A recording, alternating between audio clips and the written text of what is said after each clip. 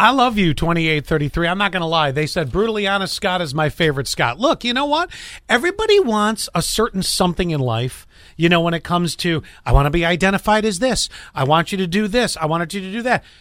Sometimes I just want to be brutally honest. I'm not trying to be mean. I am not ever trying to be mean. Sometimes brutally honest is just the way it goes. We're never second guessing what you're thinking, which is a breath of fresh air, honestly. Well, that's a breath of something.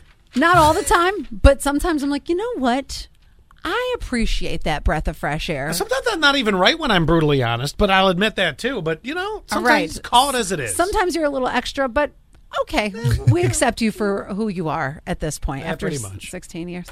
I asked you, would you rather have a regular slice of pizza or the pizza bagel? The pizza bagel that you came home from school, you sliced it open. It could be an English muffin as well, but you sliced it open. You put your own sauce on there, sprinkle a little cheese because you open up the packet, and then maybe even pepperonis if you're feeling jazzy. Yeah, if you got them in the fridge. Oh, yeah. So my only options are the English muffin homemade that I'm doing or the pizza bagel. No. Or the regular slice of pizza. Oh. So regular slice of the pizza. The bagel and the English muffin are counted as one thing. Yes. Oh, they're all considered one? Okay. Yeah, no, then I want real. Well, maybe. Here's why.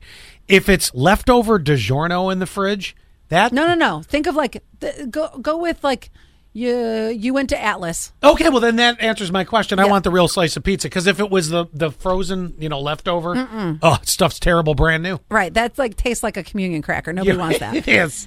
Well, 5575 already texting in, which you can do that 71231 says homemade, but I don't want to make it. See, I like making my own because I have the certain ratio of sauce and cheese that I like. That if Marky, my brother, would make it for me, he liked more cheese and less sauce, where I like more sauce, less cheese. Oh, you're more saucy. Yes, well, yes. That's actually I'm more cheesy. Haven't we already known this? Yeah, well, we've known the saucy part for you, yeah. Yeah. No, I'm going to go for, if there's leftover real stuff in the fridge, I'm eating that before I'm eating the homemade one. There's a lot of work involved when I could just shove the other one in the microwave for 28 seconds and be done. And then burn the roof of your mouth and never taste right the next day. No, I'm going for homemade. I am an expert at the reheating of pizza. What is your trick?